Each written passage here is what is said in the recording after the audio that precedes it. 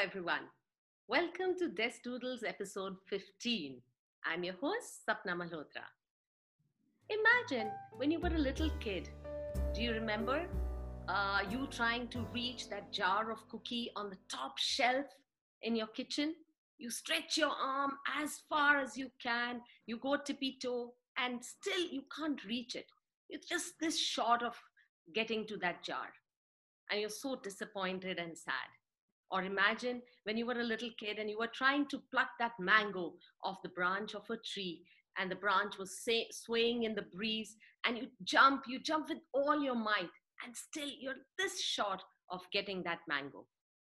Now imagine that same picture, and in the first one, somebody puts a little footstool there for you to climb up and get to that jar of cookies, and instant joy, so much of happiness. Or in the second picture, your dad puts you on his shoulder to give you that little support and help for you to reach that mango, and you pluck it. There's instant gratification, there's so much of joy, and that sense of achievement. In life, all of us encounter situations wherein we feel that even though we give our utmost, we give our ultimate effort to that goal, and we are still falling short. We do not reach that goal, and we end up feeling very sad and demotivated. Imagine feeling that same disappointment, demotivating feeling, and that sadness every day. It would generate so much of, I guess, stress, sometimes frustration, and so much of sadness. I think that is very much similar to what some of the kids who face difficulty in learning may be feeling on a daily basis in classrooms. And it's a relief to know that there are people around us who can lend them that little shoulder for them to get that support to reach their goal. They can lend them that little footstool to climb up and achieve that goal and be happier children. Today on Desk Doodles, I have a guest who has been doing this, has been lending that shoulder, providing support to children who have encountered difficulty in learning for the past 20 years. She is the coordinator of Brindavan After School Remedial Center in Bangalore. Without further delay, please let us welcome Miss Jayashree Ranjana Hale. Welcome, Jayashree. Thank you, Sapna. Thank you. It's a delight to have you here today and looking forward to an amazing conversation with you. Same here. So, Jayashree, tell us a little bit about your journey and how you came to be where you are, and about a little bit about Vrindavan Center. So, tell us a little bit about your story. Well, like I always like to say, I don't think I had planned to be where I am today.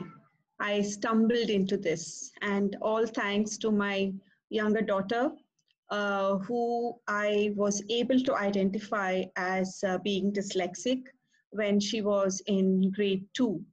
I mean, I had done my master's in psychology, and I didn't have a clue what was happening. You know, she could not read, she could not spell. And then she herself came out one day when she saw me so anxious and said, Ma, there are 6 others in my class also who cannot read like me.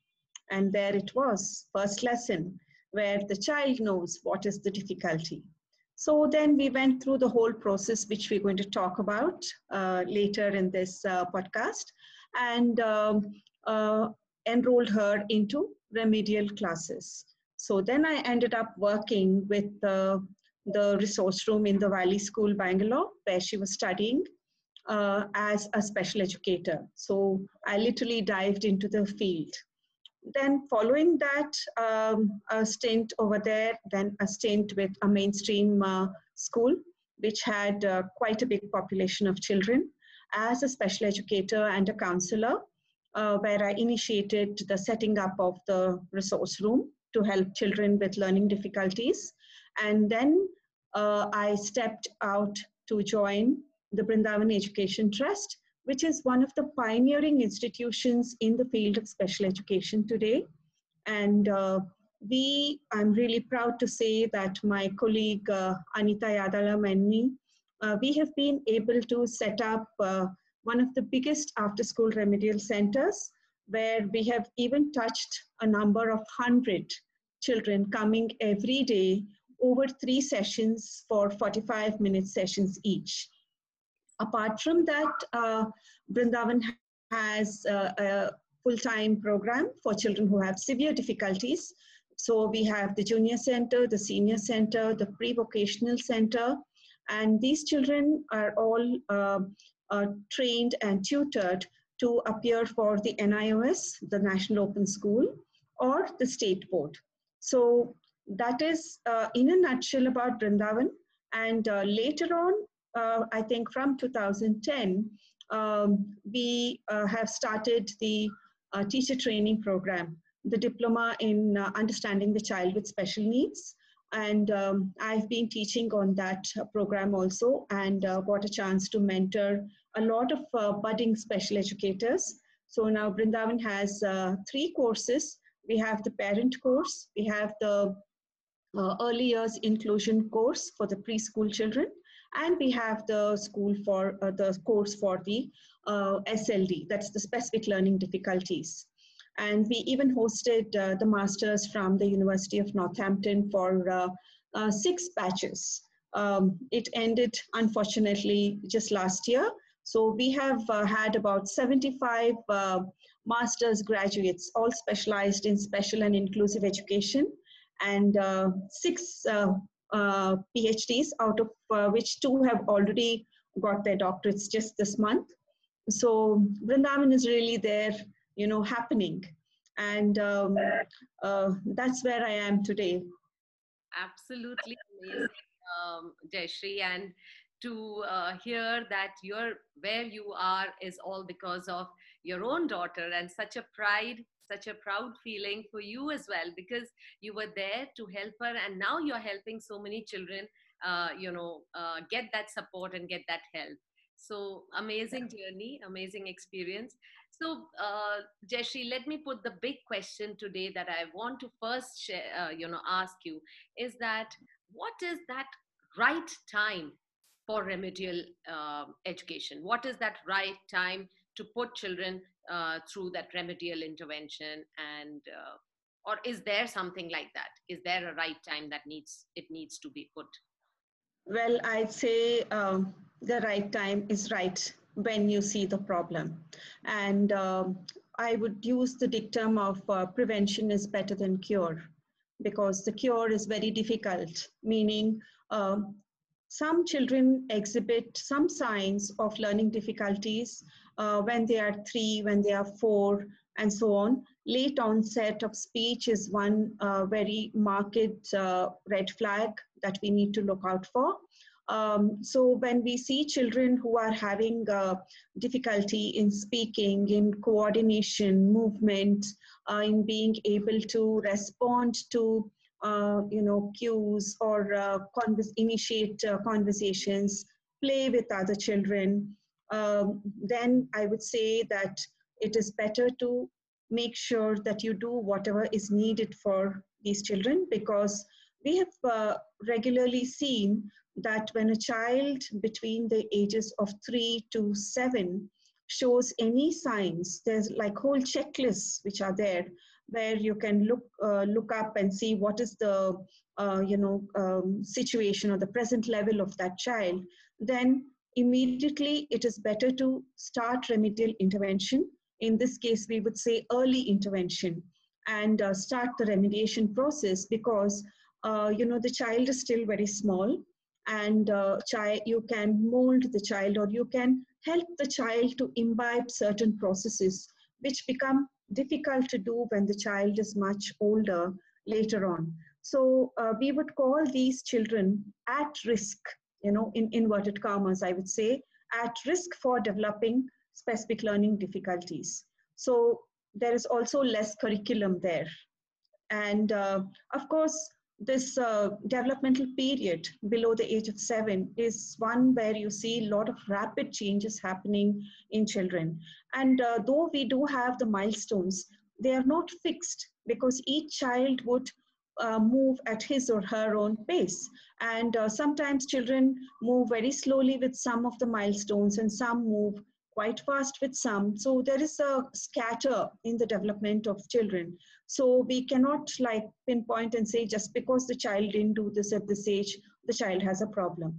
So some children take a little time, but we cannot sit back very complacent and say, okay, you know, in my house, everybody spoke late. So it's okay if the child doesn't speak, even if the child is 5 years old. No, that's not happening. So those are things that we have to keep in mind. So the earlier, the better, because once a child goes into, say, first grade, second grade, where nowadays we have such a lot of curriculum, the movement is like, you know, walking with your feet in two carts. You know, you're standing on two things. One is the remedial intervention, and the other one is the curriculum. And both cannot move at the same pace. And what will happen if it doesn't move at the same pace? You'll fall. So the earlier, the better. When there is no curriculum, then, you know, you can really make headway with the child. But it's okay even if you've missed that early intervention window. It is still not too late, because we even get children who are in ninth grade at times coming in for the first time. So there is never any like what is the best time, but I would say the earlier the better. Early intervention is the key to a good prognosis for the child to, you know, move ahead with all the skills. And I think I gather that from what you're saying, that even if it might not have manifested itself in a big way, even those small little things should be picked up, should be, made sure that you are noticing those, and that could help in the diagnosis later, that could help in the evaluation of that child later. And Definitely. Yeah. So the parents, and I feel that even if the child is going to a play school, and as teachers, as whatever grade you are teaching, even if you're with the absolute babies, then every teacher, every person who's in close proximity to children should always just be aware that maybe this was not really, something that happens at this age, or maybe this needs to happen at this age, those kind of things. Definitely, the parents, the children, whoever are the stakeholders in the child's life are the ones who will be able to spot. See, in my case, the school did not really think there was anything radically wrong with my daughter. You know, they said, no, she's in her own world, you know, let her, come out of it and all. But I had this gut feeling that something isn't right, you know, so that is when I took the initiative. So we have a mixture, sometimes referred by the school, sometimes the parent notices, sometimes maybe the art teacher, if the child is going to an art class, notices and says, no, I think you need to go and do that. So, you know, there are things like speech is not very clear, or the child is having confusion with B and D, you know, reversal of different letters, and so, you know, those not able to grip a pencil properly, even at the age of 6. I'm saying 6 because nowadays children are pushed into doing all the things that they're not ready for in the name of education. Okay, like right from 3 years old, you'll see them. Of course, Montessori is a different system where everything is done in a very methodical manner where the child is not stressed. But in the regular, play school and, mainstream where you say, okay, this is what the child has to be able to do, then, it's not the fault of the child, it's the fault of the system. The system is what needs to be looked at over there. Absolutely. That I think if every little sign needs to be looked into. And so when we are talking about all of this, let me ask you one thing, Jayashree. What do you think is the biggest hurdle that comes in the way of, detection of learning difficulties? Is it to do with at home? Is it to do at school? What is it that, we are not able to catch them young and give them that support that is needed? See, numbers in a particular class, okay, numbers in the classroom is one thing which is very important. Imagine if you have 40 or 50 young ones in one class. If you are not a dedicated teacher who is able to notice and document every child's progress, then you're definitely going to miss out. Then there are instances where the school or the teacher has been very watchful and very alert and found that there is something that is not okay with the child and tells the parent that you do have to go and meet somebody because something's not okay. The parent may not be willing to accept. It can happen in both ways. Parent may be saying something's not okay with my child, and the teacher may say, or the school may say, no, everything's fine. Or the school may point out, but the parent would not. And I have seen, and being a parent myself, what I would say is, acceptance is something that's very difficult for every parent. I would say that, we tend to see our children as extensions of ourselves. And when something is not okay in that extension, then we feel it's reflecting on us. And many times we have parents who come to us and say, you know what, I think I neglected my child. I didn't give proper attention. I was caught up with this. That's why my child has a problem. And being a special educator is a double role. You not only have to work with the child, you have to work with the parent. And I have seen that however difficult, however, in denial the parent is, sticking with the parent, holding the parent, walking with the parent all through, and winning the parent over to your side is what really helps the child to progress. So it's like many times, we say when there are severe signs, there are some children who have ASD, which we call as the autism spectrum disorder, which is a communication disorder, or ADHD, which is attention deficit hyperactivity, which is very, very clear signs. Though, we have to get out of the habit of saying this child is hyperactive. Parents will come and say my child is hyperactive, not knowing what the term implies. So then we say go for a formal assessment. And sometimes for smaller children, when the signs are very clear, we ask them to go for a formal assessment.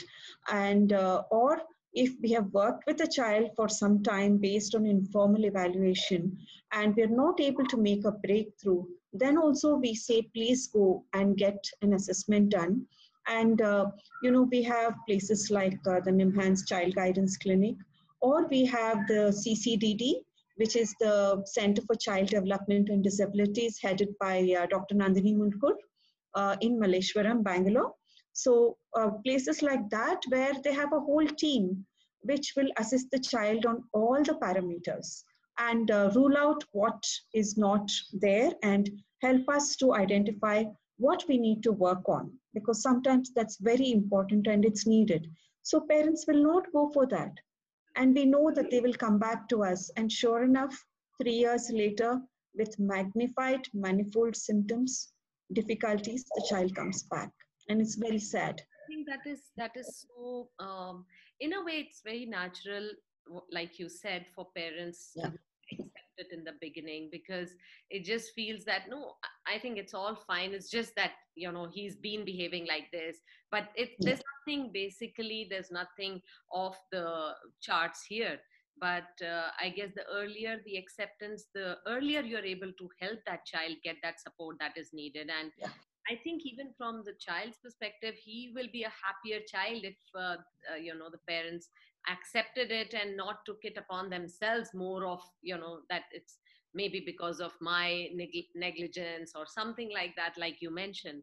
In fact, I also feel, Jayashree, I wanted to ask, like in India, it's such a, diverse culture we have. We have children growing up speaking so many languages, and they end up learning or educating themselves in a language which is not their mother tongue. Do you think because of all these confusions also, a lot of times children go undiagnosed and it's not caught, these difficulties of learning? See, that's a very debated topic about, the child is not picking up in school because you don't speak English at home. That I don't agree with that, because see, early childhood is the time when a lot of vocabulary development happens. So whether it is English or whether it is Hindi, Telugu, Kannada, whatever language, it's important that the child continues to develop the language. And once the proficiency is there in one language, then automatically you can start to introduce another language. And children are so open to it. We are the ones who restrict them. And nowadays we have parents where, they're not able to speak English very well, but they'll still insist on speaking in English to the child. And I feel that the child has got to be encouraged. See, research has shown that children who are multilingual have more advantages than children, who are not multilingual. So if there is an opportunity for the child to, develop the vocabulary and, be able to communicate in one language properly, then you can introduce it. So if the child is maybe he's about 5 years old, and in the school, the concern is that the child is not able to, speak in English properly. So now you can, the child knows in the mother tongue, whatever it is for table or door or chair or milk or water, whatever it is. Now start to introduce parallelly the English words for that, so that the child knows, what am I asking for? When the child is saying milk and not knowing what milk is, doesn't make sense. But if you say, okay, doodh, and then say doodh means milk, this is another name for it. So that way you can, develop it. Because from the age of 3 upwards, up to 7, the speech language specialist will tell you that the vocabulary increases in thousands. That is why the proper development of speech at the right age is important. Till 2.5, if the child is not speaking 2-letter words, not started speech, whatever, you really have to consult you. And there are a lot of ways in which you can stimulate the speech development, because vocabulary is connected to comprehension, and then comprehension vocabulary will be connected to written expression. So it's all interlinked. And even if the child is learning in a language which is not his mother tongue, so if he's having a problem with that, I'm sure he would be having a problem with his mother tongue as well. The expression or yes. It would manifest in whichever language he is talking in or expressing in. So talking about that, I just like to add one more thing. See, we very often have children where they are having difficulty not only in English, but in the second language and the third language. And the parents are very concerned, and they say, why don't you people teach English and Hindi and Kannada also? So we tell them that, no, we would focus on the medium of instruction, which is English, and then we would look at if it's possible for that. But there are cases where some children are very good with second and third language in terms of spelling and reading, because those languages are very straightforward and phonetic. Key is key wherever you see, unlike English where PUT is put and BUT is but. So it's the language that is the issue also. Right. So you were mentioning earlier also, for evaluation of students, if we talk about only that part, so as parent, do you need to go to specific clinics only to get your child evaluated and get assessments done, or your educator or the special educator that your child is getting help from, is it okay to get assessments done from them also? First we talk about identification. That is, there are certain benchmarks which all special educators have, and which all mainstream teachers should have, according to me.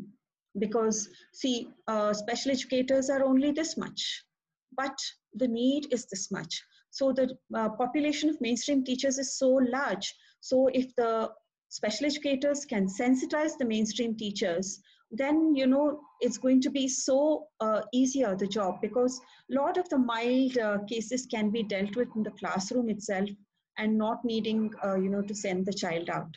So the special educator would have certain benchmarks to look for and identify the child as having some difficulty. Then the usual procedure is to call the parent and explain to the parent as to what is the problem that the child is facing, and with the parent's consent, start the remediation. But before that, an informal evaluation. Informal educational evaluation is what we would call, which most special educators should be able to do. But we would say that there are certain people who are very good at doing the assessment, the informal assessment. It should be a special educator or a psychologist who could do this. And we use certain tools for assessment. And based on that, we would give a report which would outline the child's abilities, the strengths and the needs in each area. And we would also be able to give suggestions. So the assessment report which you get from a special educator, the informal one, should be a very comprehensive one, which should right away tell the teacher or the special educator working with the child, what do you need to do? What is this? What are the strengths and needs that this child has? So that's very important, important step. So that definitely helps. Even for children in the early intervention period, that is the 3 to 7, we do have certain tools that we use to see, because there are certain skills which should have developed by that particular age appropriate skills as we call them. So once you do that assessment, then you know where you need to work instead of just starting to work. One thing to keep in mind is that remediation is a very individualized process. No one program can fit all children.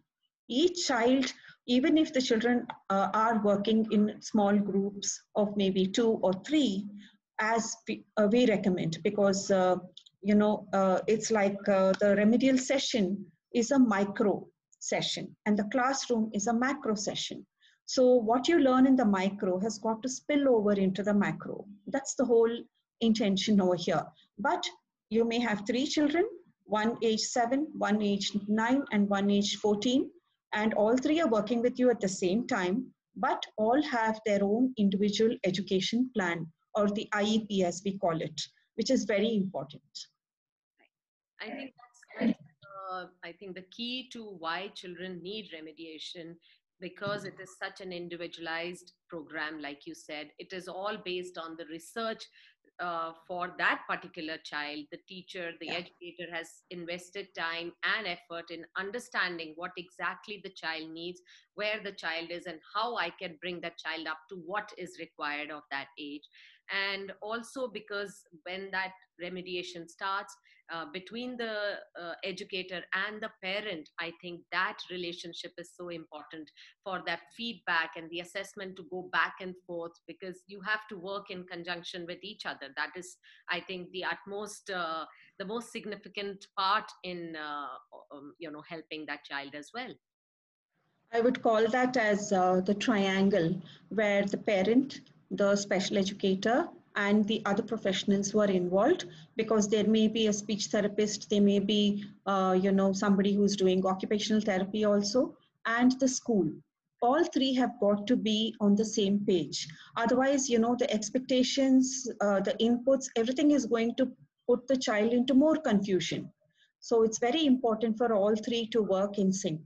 Absolutely. And like you said, because this micro program has to spill into the macro. So the teacher who is in that macro system also needs to understand what that child is, the program, what that child is going through. And also I feel that that is also requiring more understanding inside that environment from that teacher towards that child.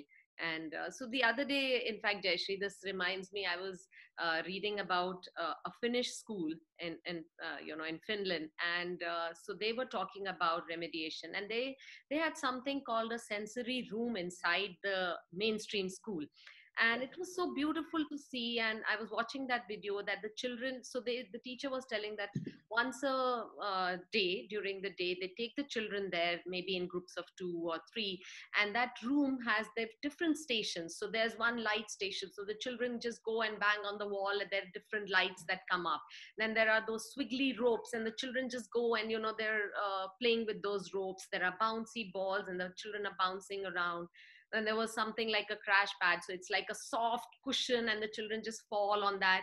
So she was saying that all the children, they just get to release the emotions that are, just pent up inside them. And once they do that, once they come to terms with that, and the whole mind and body coordination is in sync, and then they come back to the classroom and they have so much of focus, and they're able to give their utmost focus to that, whatever the teacher is teaching. And I found that was such a wonderful way of bringing the whole thing together inside a mainstream school itself. In fact, what I really always emphasize is that to mainstream teachers particularly, is that there are no special methods that are meant to only teach special children. All these methods can be used with all children to accelerate learning, to make it more enjoyable. I remember, when I was working in the Valley, and we would have children coming past and saying, when is my turn going to come? Because I said, why do you want to come? And they would say, you do such fun things. I also want to come there. So children have no inhibitions and no, things like, okay, I shouldn't go there, I shouldn't go here, and so on.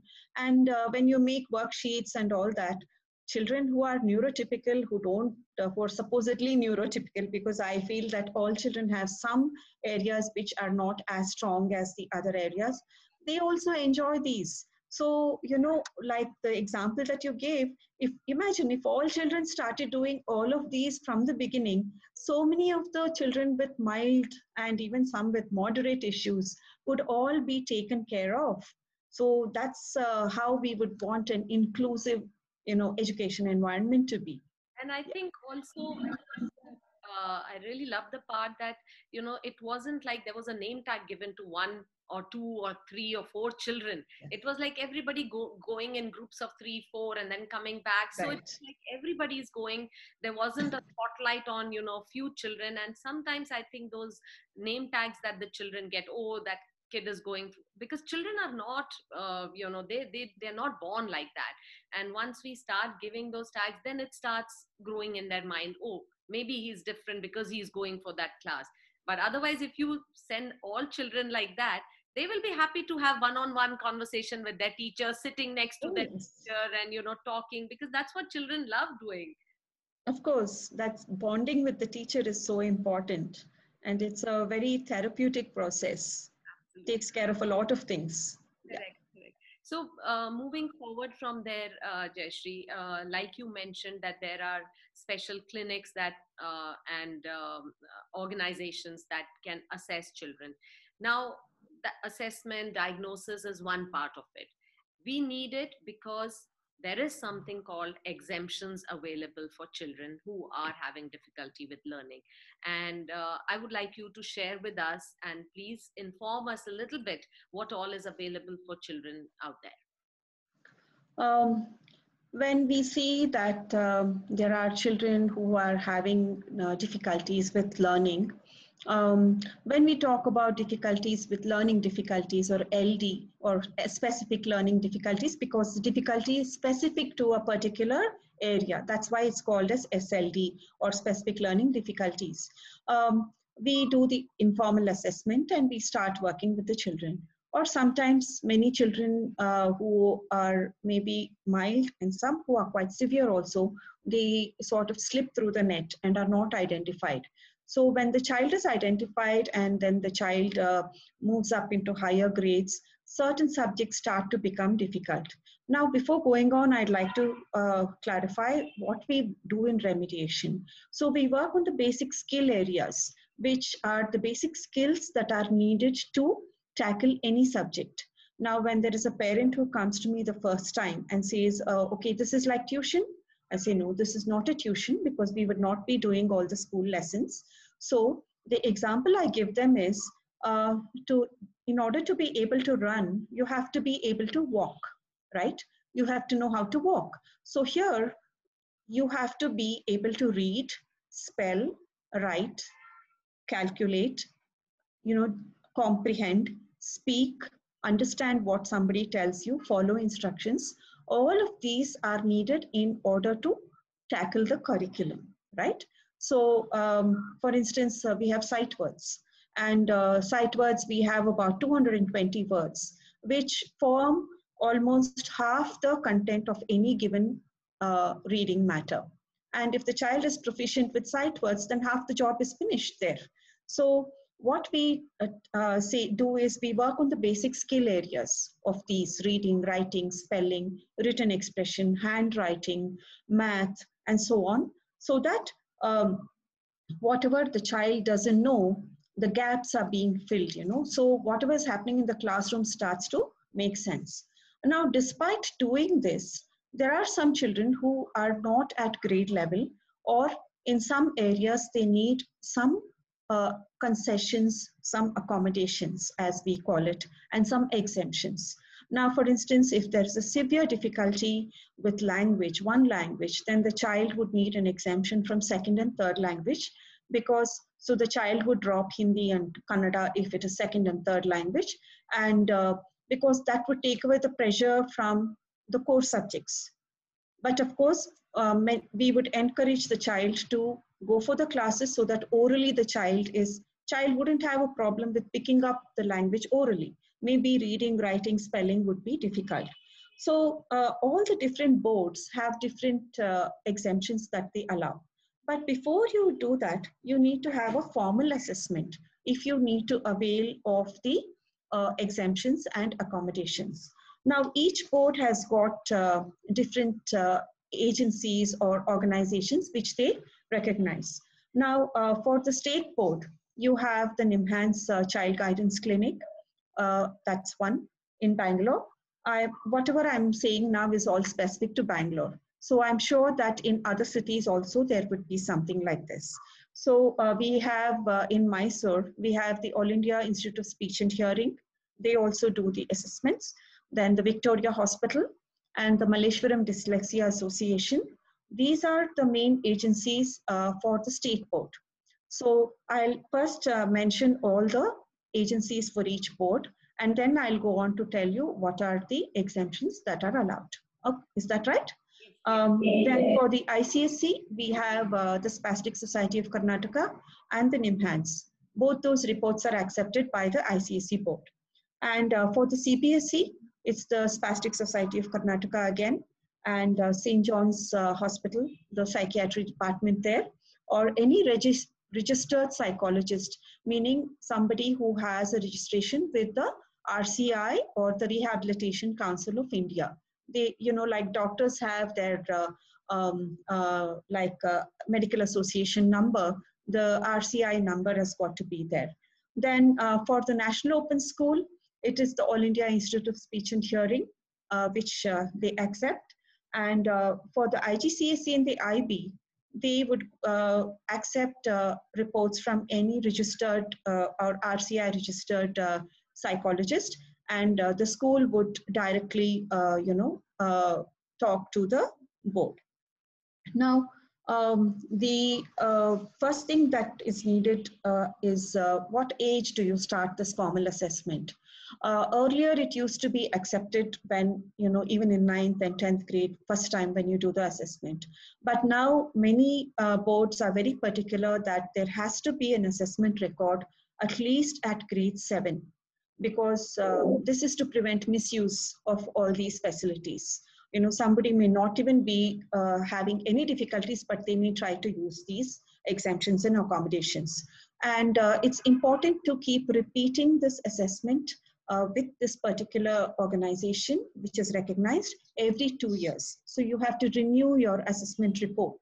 And it also helps, which is what now I am advising parents, is keep a record, open a file and start putting all your assessment reports into that file. Don't share originals, don't give away the originals to anybody, including the school. You can get a Xerox and get it attested and give it to the school, because all these are very important if you need to avail of the exemptions and accommodations in grade 10. So and also all the exam papers. Now, if a child needs language exemption, they need to see that this child has been having difficulties with Hindi or with Kannada right from the beginning, and even English. if the child has to get other accommodations. So filing all the answer papers from the exams, from whenever. See, some children are assessed formally at age grade 3, even grade 1 even. So whatever assessment records you have to file them in chronological order and keep them. And if there is a child who is on any medications for maybe attention issues or so on, or there is any orthopedic issue which is going to affect the child's ability to write, or be able to sit for a long time in one place. It's quite a rare condition which we call as dyspraxia, where there is difficulty with coordination of gross motor muscles and fine motor muscles, and the child is not able to sit in one place for 3 hours to write an exam paper. So all these have got to be filed properly and not lost, because they are very important. And many organizations won't keep records which are old, So it's important to keep those. So that is one thing they need to have. Then they have to approach the school. Most schools will ask for a letter from the parent and say, you have to give us a request letter that your child needs these accommodations or whatever these people have suggested. And then the school will draft a letter to the board, the respective board. So 3 things are important. One is the formal assessment report, one is the parent letter, one is the school letter. All 3 have got to be there.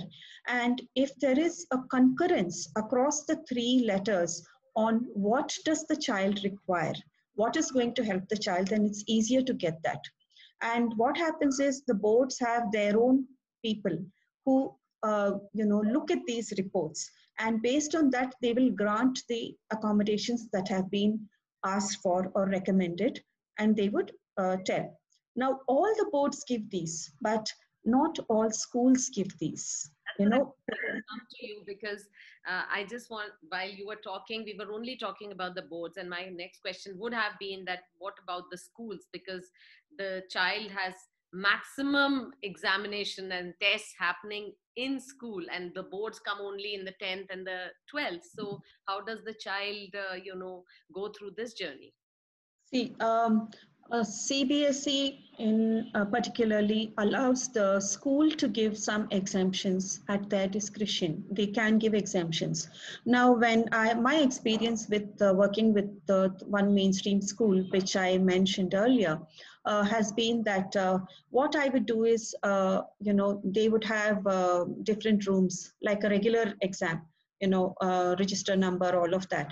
As soon as the papers were given out, these children who had difficulties were identified, were sent to me to the library. So I would have at a time about 30 children with me. And as it went on, as the exam went on, when the teachers realized there were other children who had not been identified, who also needed help, they would be sent to me. And here, the time was not fixed. These children would get extra time, and I would help them with reading the question paper, because understanding is not a problem. Reading is the problem. By not giving the child that help, you're making it look like the child has a problem understanding also. So reading the paper, understanding the paper, and sometimes see the questions are not understood by the child. So you've got to explain the question. You're not giving the answer. And there have been times where I have helped the child with spelling of whatever word he or she wanted. It may not be the correct answer, but the child may say, ma'am, I don't know the spelling of this word. Can you help me? Because child is not sure about spelling, so won't write. And there are children who have attention issues who will say, do quarter of the paper and say, I finished. I don't want to do, I've finished the paper, it's all over. So you have to prompt them and push them and say, no, I can still see some others. Come on, now let's see, what about this, what about that? So doing this at grade 3, grade 4 level for 1 or 2 terms, what happens is that the marks of the child goes up, and that gives the feedback, gives such a boost to the self-esteem of the child, which is so low, and the child feels more motivated to work. And there have been children who have got this for 3 terms and then afterwards weaned off into the class and never had to come back for this.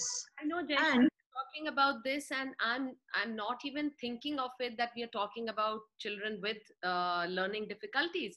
It sounds as if we're talking about children in general, because I've been a Yes, teacher for all my life, and I've seen that in class, every child will have that phase of just going into his own world, and has yeah, the paper right there, and they'll skip one or two lines and answer half of it. And also, I think having lesser number of children in class, having yeah, teachers who are more committed to trying to understand what the children need. And how does it matter if we are going to explain the question in general to everyone, or just read yeah, it out and say, darling, just see, you missed out something yes. over here. And children can just get up and ask, ma'am, what is the spelling of this, and we tell them there. They are writing the rest of the paper. If once or twice if we tell them a spelling also, we are not. I think that's Exactly. In fact, I would make a remark on the paper of each child as to what was the help that was given. And the teachers would mark it keeping that in mind. And there's one case of one child, who I worked with from grade one. And when he was in grade three, every exam, it was important that he saw my face. It was some kind of reassurance. And I didn't go one day for some reason, and he gave in a paper that was incomplete. Not even 10% was answered. So the teacher knew him so well, she did not correct his paper, and then she waited for me. When I came back, she said, do you mind sitting with this boy again when he does his paper? So I asked him, why didn't you do this? You know all of these things. No, it's very difficult for me. So then when I just read out the question and I explained it to him, oh, I know all this. And that year, the child passed that paper with a B plus imagine. because the teacher was willing to give him that chance. So, see, my logic is if you don't give this support to children when they are in younger classes, how are they going to be able to come up to the level of ninth grade, 10th grade, where they still need help, but maybe the amount of help they need will get reduced. And I think And the boards are all so child friendly. They have made so many things there for the children, but there are, unfortunately, we have schools where they say we don't want children like that. you know I really don't. And they'll say that we don't have children like that in our school. I'll challenge anybody who says that. 25-30% of the school will have children who have difficulties of some kind or the other. absolutely. And like you said, from that instant that you said, it just hit me so much, Jayashree, because it's all about understanding the child. It's all about just being in that child's mind and just trying to Right. understand what that child is feeling, what he's thinking. And if you're a teacher who's invested in her children, I think you can just make a world of a difference to that child's learning. That's all there is. And the number of cases that we are categorizing as children in learning difficulties, I think that's more to do with us as teachers investing more time with the children than just I boxing. call it as not learning disability. At times, I call it as teacher disability. Though I am on the side of the teachers, see, they also are under so much pressure. The number of children they have to, deal with, the kind of demands that are made on them with whatever work they have to give in, and they may not be aware. So it's very important to make sure that teacher training itself incorporates all this, because every teacher can be a special educator, and that would really make the learning environment so inclusive. And you said So it. you have all kinds of exemptions and accommodations. Like for instance, you get extra time. So for every hour you get 15 minutes extra. So if it's a 3-hour paper, you get 45 minutes extra. Then you have concession for spellings. Marks are not minus for spelling errors. See, each board there are differences, but in general, I'm just telling you what are all the accommodations that are available. Then some boards allow dropping of math and science if it is difficult, and alternatively taking commerce or EVS instead of math and science. I think that's the CBSE. And in state board, they allow them to drop math and science and take economics and sociology, where it's just about 70-80 pages and not very difficult for the child to do. And of course, you get second and third language exemption, where you drop Hindi and Kannada. And none of this affects the overall percentage or grade of the child or the chances of the child, in later on going into pre-university or plus two. Language will not matter when child goes into plus two because there's no second language. They only have English as a language. But if they're going into the PUC stream, then yes, now the PUC board also, they themselves will facilitate these children for dropping the language. They don't have a problem. Then you can also get a scribe. When the child has a difficulty in writing per se, the mechanical aspect of writing may be due to an orthopedic problem. It may be due to not being able to focus attention, and so the scribe would be better. Now, the state board allows the mother or an adult to be a scribe for children who have cerebral palsy or autism spectrum disorder. But otherwise, it's usually somebody who is 2 years younger, who can be the scribe. And there are some, you can also get the use of a word processor where you can, do your exam on the computer and you don't have to write. Or you have the voice activated software that is given. Then you have readers where the child is not able to read. Somebody can read, and here it can be an adult. Then you have prompters. Like I said, child needs a push. So you have prompters where the children can be prompted to go on and do. And also they give a 10-minute break every hour. In fact, this 10-minute break or whatever movement is allowed, because I remember when I was working in the Valley, and I used to go for the invigilation of, the exams. And we had one boy who was dyspraxic and, who did have difficulty with gross motor movement, sitting in one place for a long time and so on. He was allowed to get up and move, down the passage for every time he felt the need to, without making sure he doesn't disturb others. Children are allowed to use the loo, go for, otherwise, you're not even allowed to go because, okay, you may be copying, you may be getting chits or whatever, all those kind. There are people who do misuse all of these facilities, but all those are given. And calculators also for children who are dyscalculic. They give a simple calculator which does only the 4 basic functions of addition, subtraction, multiplication, division. But now the state board gives, but with CBSE, ICSE, it's a little difficult to get that. You really have to be able to provide the proper documentation and evidence. That is very important. And doing all this at the right time is also important. Last minute, if you go and ask, no board will give you. So the ICSE, CBSE all register in 9th for the exam. So they would prefer to have it then, though they do make exemptions if, in some cases. But otherwise, you cannot go at least 6 months, 8 months before, I would say, to be on the safer side. You should have all your paperwork done and send it in, and then you get the, whatever you need to get, you get. And the board has its own way of identifying these children also. The papers are bundled separately and sent, and, so many other things they do. And in the marks card, that subject doesn't have marks. It doesn't say anything else. Because, there are parents have all these concerns. And sometimes when children are that old, 16, 17, they also have their concerns.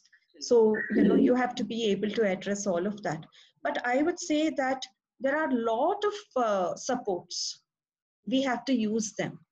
And we have to make it available. Such a comprehensive outline of everything, Jayashree. And I think from what you've told us, I think for every parent who's out there, who's listening today, the first thing that, like you suggested, that everybody needs to understand what is the need of that child, what that the diagnosis needs to be done on time, the assessments need to be done on time. You need to go to the right clinics or the right health department where you need to certification done. There is a particular timeline that is needed, because there is so much out there that can help the children and give them that kind of confidence that yes, you did it. I mean, there's something holding them back, and there is so much that the government is providing, the boards are providing, the schools are providing. It's all about, I think, understanding it, I think voicing your opinion, going forward and taking your child to get that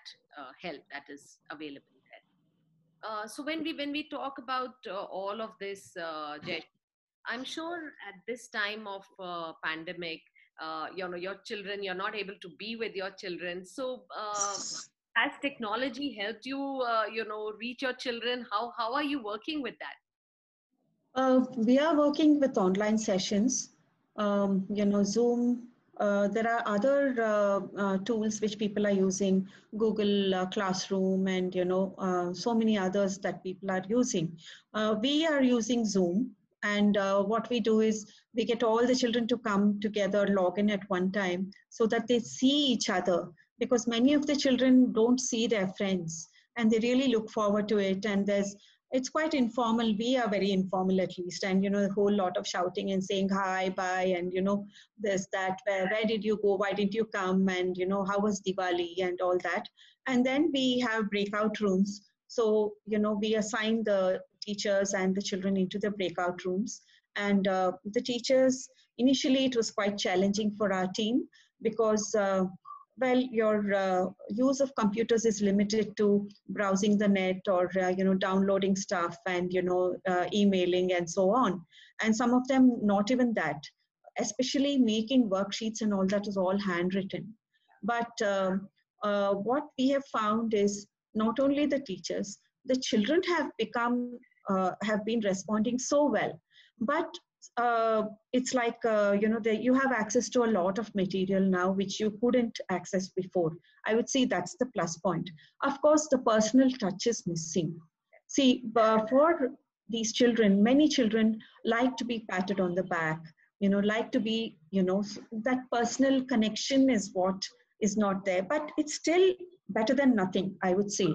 And I think this technology is there to stay, because given Bangalore traffic, we come across times where we have children coming from some far off area where we can't even put them on to somebody close by, because that is something that we are very particular about. If you're coming from very far off, no, we will not enroll your child. We will try and find somebody who is closer to you, because it's not a matter of one day. And if things get difficult, there are very, very clear chances the parent will give up the remedial sessions. So we don't want that to happen, because sustaining it consistently is what is very important. So with the technology, we are able to keep in touch with the child. And sometimes if the child is upset, okay, no work on that day, whatever we've planned, it would be talking, it would be doing other things. But somewhere down the line, after working for 6-7 months now, we are noticing that with some children, fatigue for the screen is setting in. Screen fatigue is setting in. And I think it's also to do with how some schools, the duration, it's quite a long day for some children. And shorter sessions with breaks in between would help a lot. And our sessions are all 45 minutes to an hour. We have parents always arguing, why can't you do 2 hours? We say there is no attention, the attention goes. So we have to, juggle. We have to do so many things, We have to like sandwich difficult things with easy things, and, introduce oral conversation, or we play a video now, so many different things. But we have to keep our goals in mind, and we have to work towards that. I would definitely say, for our children with LD, it's working. But there are children who have like OT and, other therapies for which they're going, where they're really, really suffering. At least speech therapy, they can look at, the person on the screen, and they can still do something. Of course, everybody is working to use technology to some extent, at least, to give the child whatever he or she needs. So I think it's a real great effort from this whole community of professionals who are working on this. In fact, there are a lot of stories we hear also.